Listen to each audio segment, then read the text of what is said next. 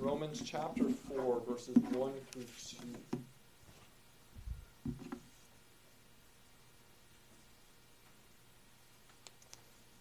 Here in the book of Romans, Paul is describing how Abraham was justified by faith. And he even mentions that not only was Abraham justified by faith, but David as well was justified the same way we are justified, by faith alone, in Christ alone, through grace alone. Then chapter 4, verse 11, Paul gives us some very helpful information and terminology when it comes to our consideration of the sacraments. He refers to circumcision as both a sign and a seal. And that will be the topic of our consideration as well from the Heidelberg Catechism. So Romans chapter 4, verses 1 through 12. Please pay careful attention, for this is God's word. What then shall we say was gained by Abraham, our forefather, according to the flesh? For if Abraham was justified by works, he has something to boast about, but not before God. For what does the Scripture say? Abraham believed God, and it was counted to him as righteousness. Now to the one who works, his wages are not counted as a gift, but as his due. And to the one who does not work, but believes in him who justifies the ungodly, his faith is counted as righteousness. Just as David also speaks the blessing of the one to whom God counts righteousness apart from works. Blessed are those whose lawless deeds are forgiven and whose sins are covered. Blessed is the man against whom the Lord will not count his sin. Is this blessing then only for the circumcised, or also for the uncircumcised?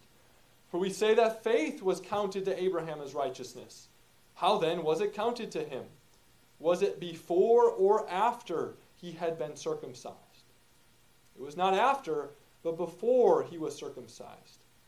He received the sign of circumcision as a seal of the righteousness that he had by faith while he was still uncircumcised. The purpose was to make him the father of all who believe without being circumcised, so that righteousness would be counted to them as well, and to make him the father of the circumcised, who are not merely circumcised, but who also walk in the footsteps of the faith that our father Abraham had before he was circumcised. Well, thus ends the reading of God's word. May he again write this word upon our hearts this morning. Well, please turn in your order of worship to the confessional reading section. This morning we are confessing together Heidelberg Catechism, Lord's Day 25, question and answers 65 through 68. I will read the question if you please respond by reciting the answer. Question 65 asks, "It is by faith alone that we share in Christ and all his benefits. Where then does that faith come from? The Holy Spirit works it in our hearts by the preaching of the Holy Gospel and confirms it by the use of the Holy Sacraments." Question 66 asks, "What are sacraments?" Sacraments are visible holy signs and seals that were instituted by God, so that by our use of them, he might make us understand more clearly the promise of the gospel and seal that promise. And this is God's gospel promise. He grants us forgiveness of sins and eternal life by grace because of Christ's one sacrifice accomplished on the cross. Question 67 asks, "Are both the Word and the sacraments then intended to focus our faith on the sacrifice of Jesus Christ on the cross as the only ground of our salvation?" Yes, indeed. The Holy Spirit teaches us in the gospel and confirms us in the holy sacraments that our entire salvation rests on Christ's one sacrifice for us on the cross. Question 68 asks, "How many sacraments did Christ institute in the New Testament?" 2, holy baptism and the Holy Supper. Well, boys and girls, what are the 3 main sections of this catechism, and what section are we currently considering? Violet? And which one are we in right now? Very good. And what is true faith? Lily? Knowledge, assent, and trust. Very good. And the content of this faith? Noel? Apostles' Creed. Very good. Now, what is the benefit of professing true faith? Annabelle? Redemption. It's good. Another way to refer to that is justification. So really getting at the same idea. So very good. The benefit of faith is that we are righteous in Christ. Again, notice how faith has functioned as a theme that's woven through this whole grace section. What is faith? Knowledge, assent, and trust. What is the content of faith? The Apostles' Creed, which we devoted many, many weeks to. What is the benefit of faith? That we are righteous in Christ and heirs of everlasting life. And then last week, as we considered the first half of question and answer 65, we were engaging the question, where does faith come from? So again, faith has served as this structuring device throughout this grace section. So we're still considering that question, where does faith come from? And implicitly, how does faith grow? Last week, we looked at how God uses the preaching of the gospel not only to create faith, but also to grow us in our faith. And now we are going to consider how God uses the sacraments to continue to nurture and mature the faith that the Holy Spirit creates in our hearts through His Word. Now, the way I'd like us to frame our consideration of this topic is through this question. Are the sacraments primarily God's service to you or your service to God? Or to put it another way, are the sacraments primarily your sign of commitment to God or God's sign of commitment to you? Or to put it yet another way, think of a playing field. If you go to a Seahawks game or a professional soccer game or baseball game, you go to that playing field to see athletes demonstrate their talent, their skill, and their hard work. So if you think of sacraments as a playing field, whose playing field are the sacraments? Is it God's playing field for Him to demonstrate His character, faithfulness, and love towards His people? And are we then, in the stands watching God's demonstrate His love and faithfulness towards us? Or are the sacraments our playing field where we demonstrate our commitment, our love, and our faithfulness to God who's in the bleachers? That's how I want us to engage this topic in this Lord's Day. And I'm not going to answer that question right now, but I'd like us to walk through this Lord's Day, and at the end of this, return to this question and see how the Heidelberg Catechism and Scripture answers this question. Are the sacraments primarily God's sign to us or our sign to God? You'll notice in question answer 66, these sacraments are visible signs and seals. Visible. Meaning they're physical. We can see the waters of baptism. We can see the bread and the wine of the Lord's Supper. They're visible. They're physical. Now, why did God give us physical signs and seals to partake of in the church? And you can respond to that. Why do you think God's given us His Word, but why the need to give us physical things to experience? Because the continuation of His giving of signs and demonstrations to prove that He is. Yeah, so there's definitely that pattern in Scripture, as we'll consider in a few moments, where God does follow up with his audible promises with physical signs and seals. Jim?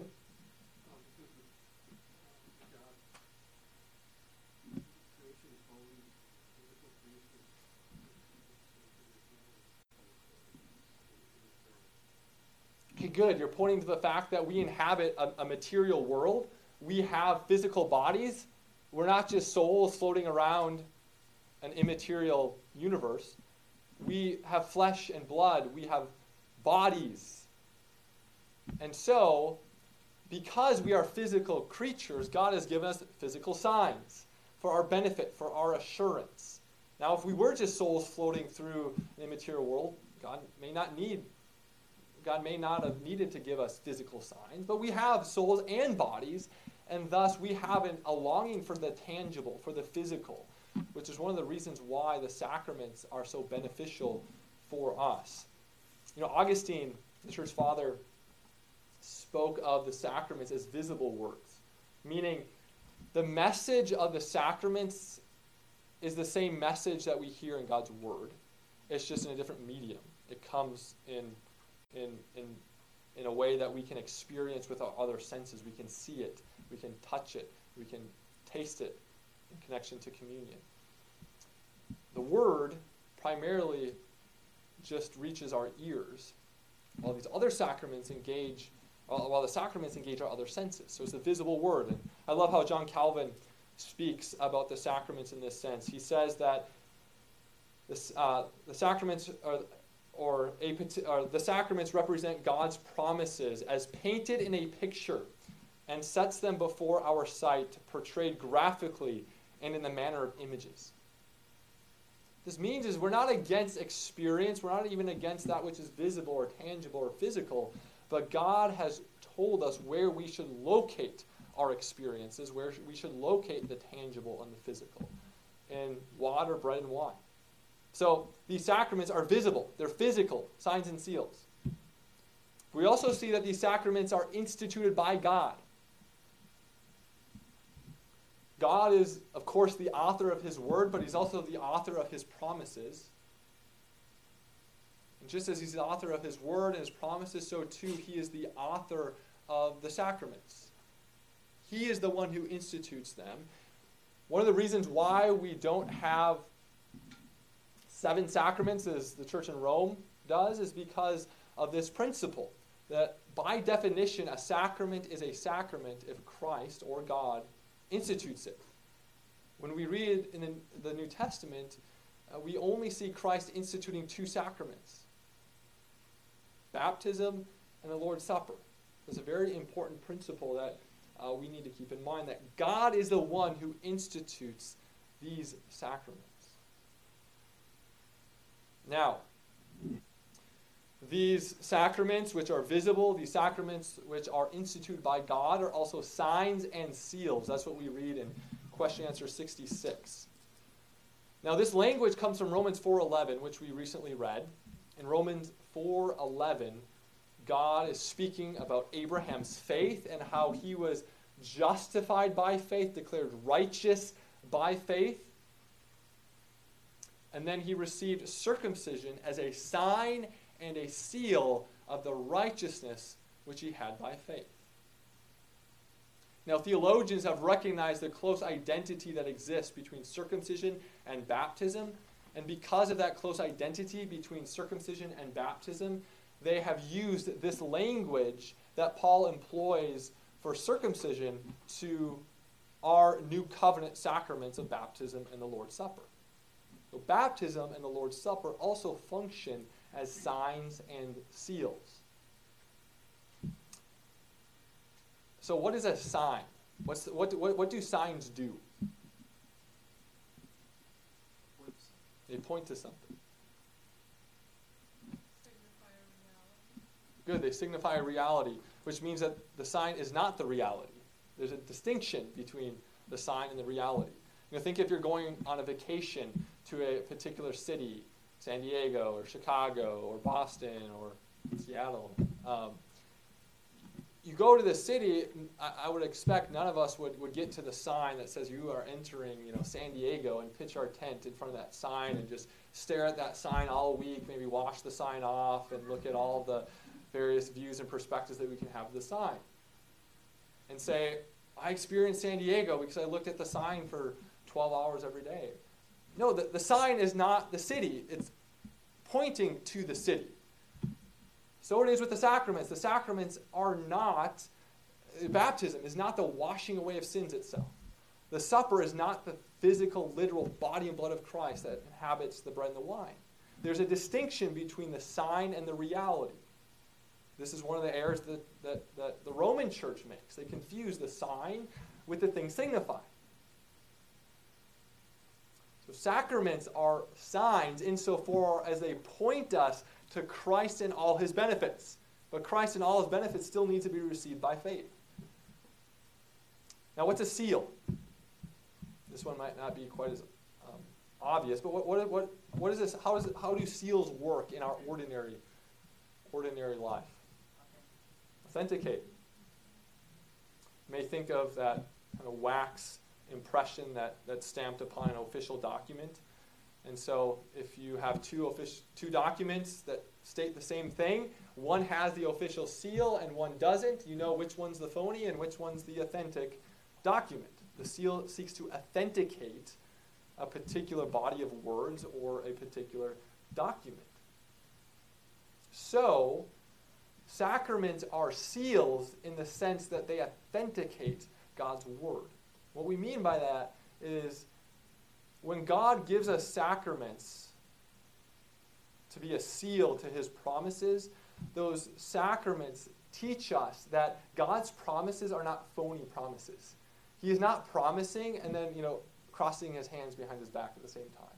These are authentic promises, valid promises, true promises, and the sacraments seal that reality.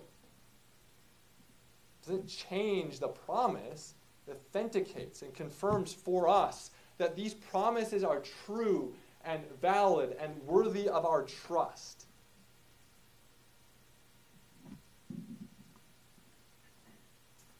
And Calvin talks about how in Scripture we see many different sacraments, especially in the Old Testament, and these sacraments never precede God's verbal promises, but they always come after God's verbal promises or word. He describes sacraments in this sense as an appendix. So, if you read a book, you get to the end of the book might have an appendix or appendices, which come after the main body of work in that book. And so, too, Calvin talks about how the sacraments function like the appendices to God's promises, to God's word. And they come after God's word to signify and seal the promises that we learn about and hear in Scripture. And so, when you think about the story of redemption, in the garden, God promises Adam that the day he eats the tree of the knowledge of good and evil, he will surely die. At that moment, then, the tree of the knowledge of good and evil functioned as a sacrament of sorts, a sign and seal of God's verbal promise. God also promised Adam that if he perfectly obeyed, he would enter into God's seventh-day Sabbath rest. And at that moment, the tree of life functioned as a sacrament of sorts, signifying and sealing the promise of new creation. Think of God's covenant with Noah. God promises in the Noahic covenant to preserve this present creation until the second coming of Christ. And he puts a bow in the sky as a sign and seal of that promise. Think of circumcision. God promises Abraham that he will make Abraham the father of many nations, that he will bring Abraham and his family into the land of Canaan. And he gives Abraham the sign of circumcision, which signifies and seals those prior promises. The blood of the Passover functioned as a sign of the Mosaic covenant in Exodus chapter 12. In the New Covenant, then we see baptism and the Lord's Supper functioning as signs and seals of these new covenant promises of the gospel.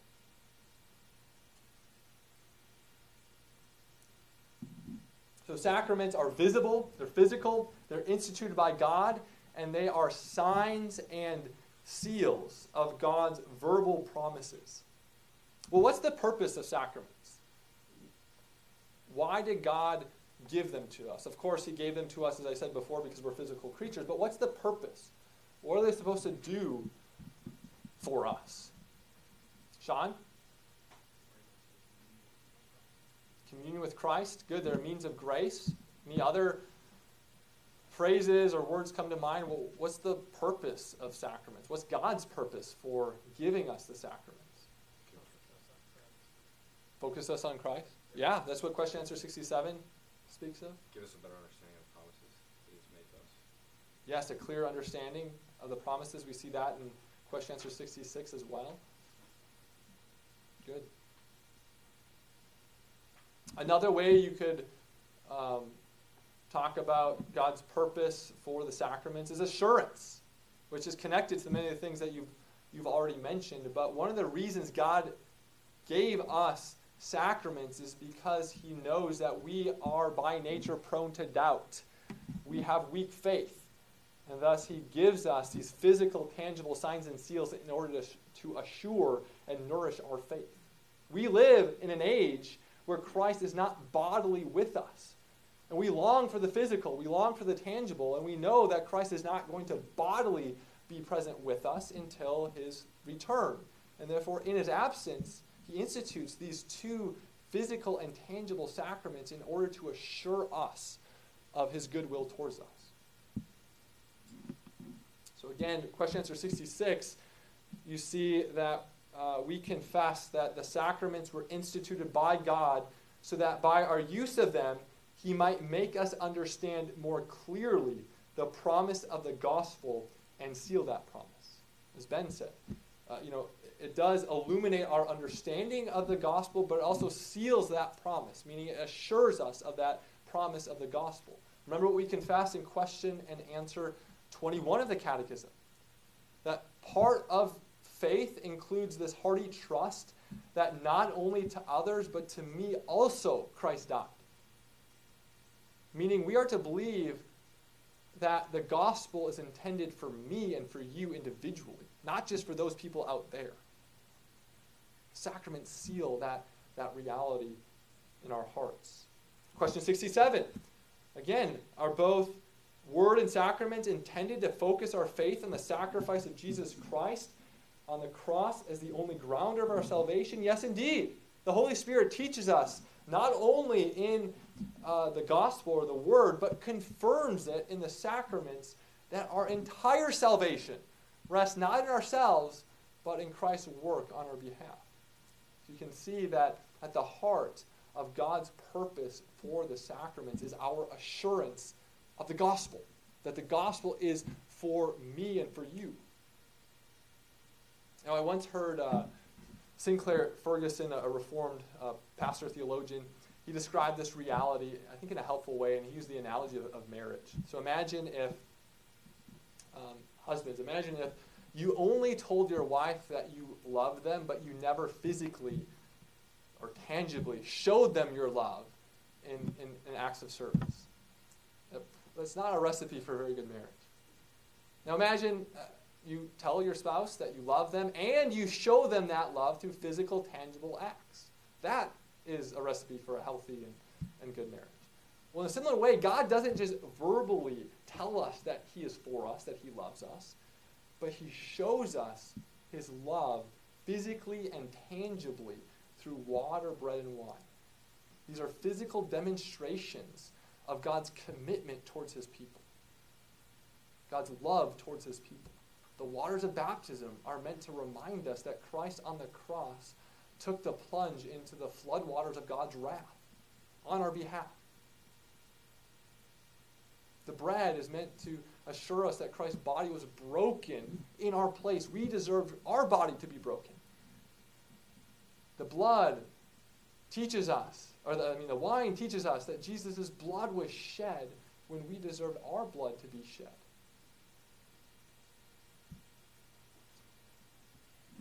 So God shows us these, his love for us in physical and tangible ways. Calvin, when he speaks about these sacraments, he also uses an analogy which I think is helpful, and he uses the illustration of a structure or a house. And he says, our faith is like this structure. He says that our faith is built upon the foundation of God's word, and the sacraments are like the support columns in this building. Therefore, the main place where we seek to find assurance is in God's word. Sacraments then come as support columns to our faith and to the assurance of our faith. It's very helpful when we have both. We have the word and the sacraments. Now, the sacraments aren't given to us because God's word is somehow deficient. When we hear this language of signifying and sealing, it may seem as if God's word isn't sufficient to assure us and comfort us. That's not what that's not what the Catechism is teaching here, or nor is God's word teaching that. The problem is not with God's word, it's with us. And therefore, the sacraments come to seal our faith in God's word. There's nothing that necessarily needs to be added to God's word. God's word is sufficient. It's that we are prone to doubt. We are sinful. We are weak. And therefore, the sacraments are meant to confirm our faith in God's word and in his promises. Now, when you look at Lord's Day 25, these question and answers, which member of the Trinity is the doer in the sacraments? Who is making the sacraments effective? The Holy Spirit. So you see question answer 65. The Holy Spirit is the one who works faith in our hearts by the word and then confirms this faith through the sacraments. Question answer 67. It's the Spirit who teaches us, both in the word and the sacraments, that our salvation rests in Christ alone. One particular theologian describes it this way, which I think is helpful. He says, if the Spirit be lacking, the sacraments can accomplish nothing more in our minds than the splendor of the sun shining upon blind eyes or a voice sounding in deaf ears. So without the Spirit's presence and work, the sacraments will be just as effective as the sun shining on the eyes of a blind person or someone shouting in the ears of someone who's completely deaf. The Spirit is needed to make not just the word effectual, but the sacraments effectual for our sustenance and growth in the faith. Again, if you return to that initial question that I asked at the beginning, are the sacraments God's playing field or our playing field? Based on these question and answers and some of the verses that we have considered, how would you respond to that question? God's playing field. Now, this is very important to understand before we consider the specifics of baptism or the Lord's Supper. Because if we begin with an understanding of the sacraments, in which the sacraments are primarily my playing field, in which I demonstrate my faithfulness and my commitment to God, that's going to skew your understanding of baptism and the Lord's Supper, and particularly infant baptism. But if we begin with an understanding of the sacraments as being God's playing field, where he demonstrates and shows his love and covenantal commitment to his people, that will change our specific consideration of these two individual sacraments. And so it's very helpful and very important that we start with this understanding of the sacraments before we proceed to consider the specifics of baptism and the Lord's Supper. Now, bringing this Lord's Day together, if you remember last week, we considered the importance of the preaching of the gospel as the main way in which the Lord not only creates faith in our hearts, but continues to grow that faith. And today we see that the other recipe to Christian growth over the long haul is the sacraments, or a faithful attendance and partaking of the sacraments. Now, when we connect this to what we heard this morning in Luke 24, we see that the main way in which the Lord has intended for his people to grow is through gathering on the first day of the week to hear the gospel proclaimed and to experience the presence of Christ in the breaking of bread. Now, I assume that none of you here are pastors. And so that means that all of you here are called by God for the bulk of your week to secular vocations, a job, family life, other commitments in the neighborhood or community. As a pastor, I have the privilege of being, bulk of my week is set aside for the ministry of the word and prayer. But if you're not a pastor, God has called you to a different legitimate vocation, which means that I think oftentimes we can feel a little bit of guilt that we don't have enough time for private piety, private devotions, the reading of Scripture and prayer. As I said last week, the Scripture doesn't explicitly refer to private piety. It binds our conscience to the public means of grace. Now, what's comforting for us is that the Lord has given us and provided us one day in 7 for our primary spiritual growth, which occurs when we gather in moments like this through the ministry of the Word and the sacraments. That doesn't mean that we shouldn't give thought to family devotions or private devotions, but over the long haul, the way we and our family will grow is faithful attendance to the ministry of the Word and the sacraments. Well, next week next 2 weeks, we will dive into our understanding of baptism as a sacrament and a means of God demonstrating his love and commitment towards us, his people. So let us pray.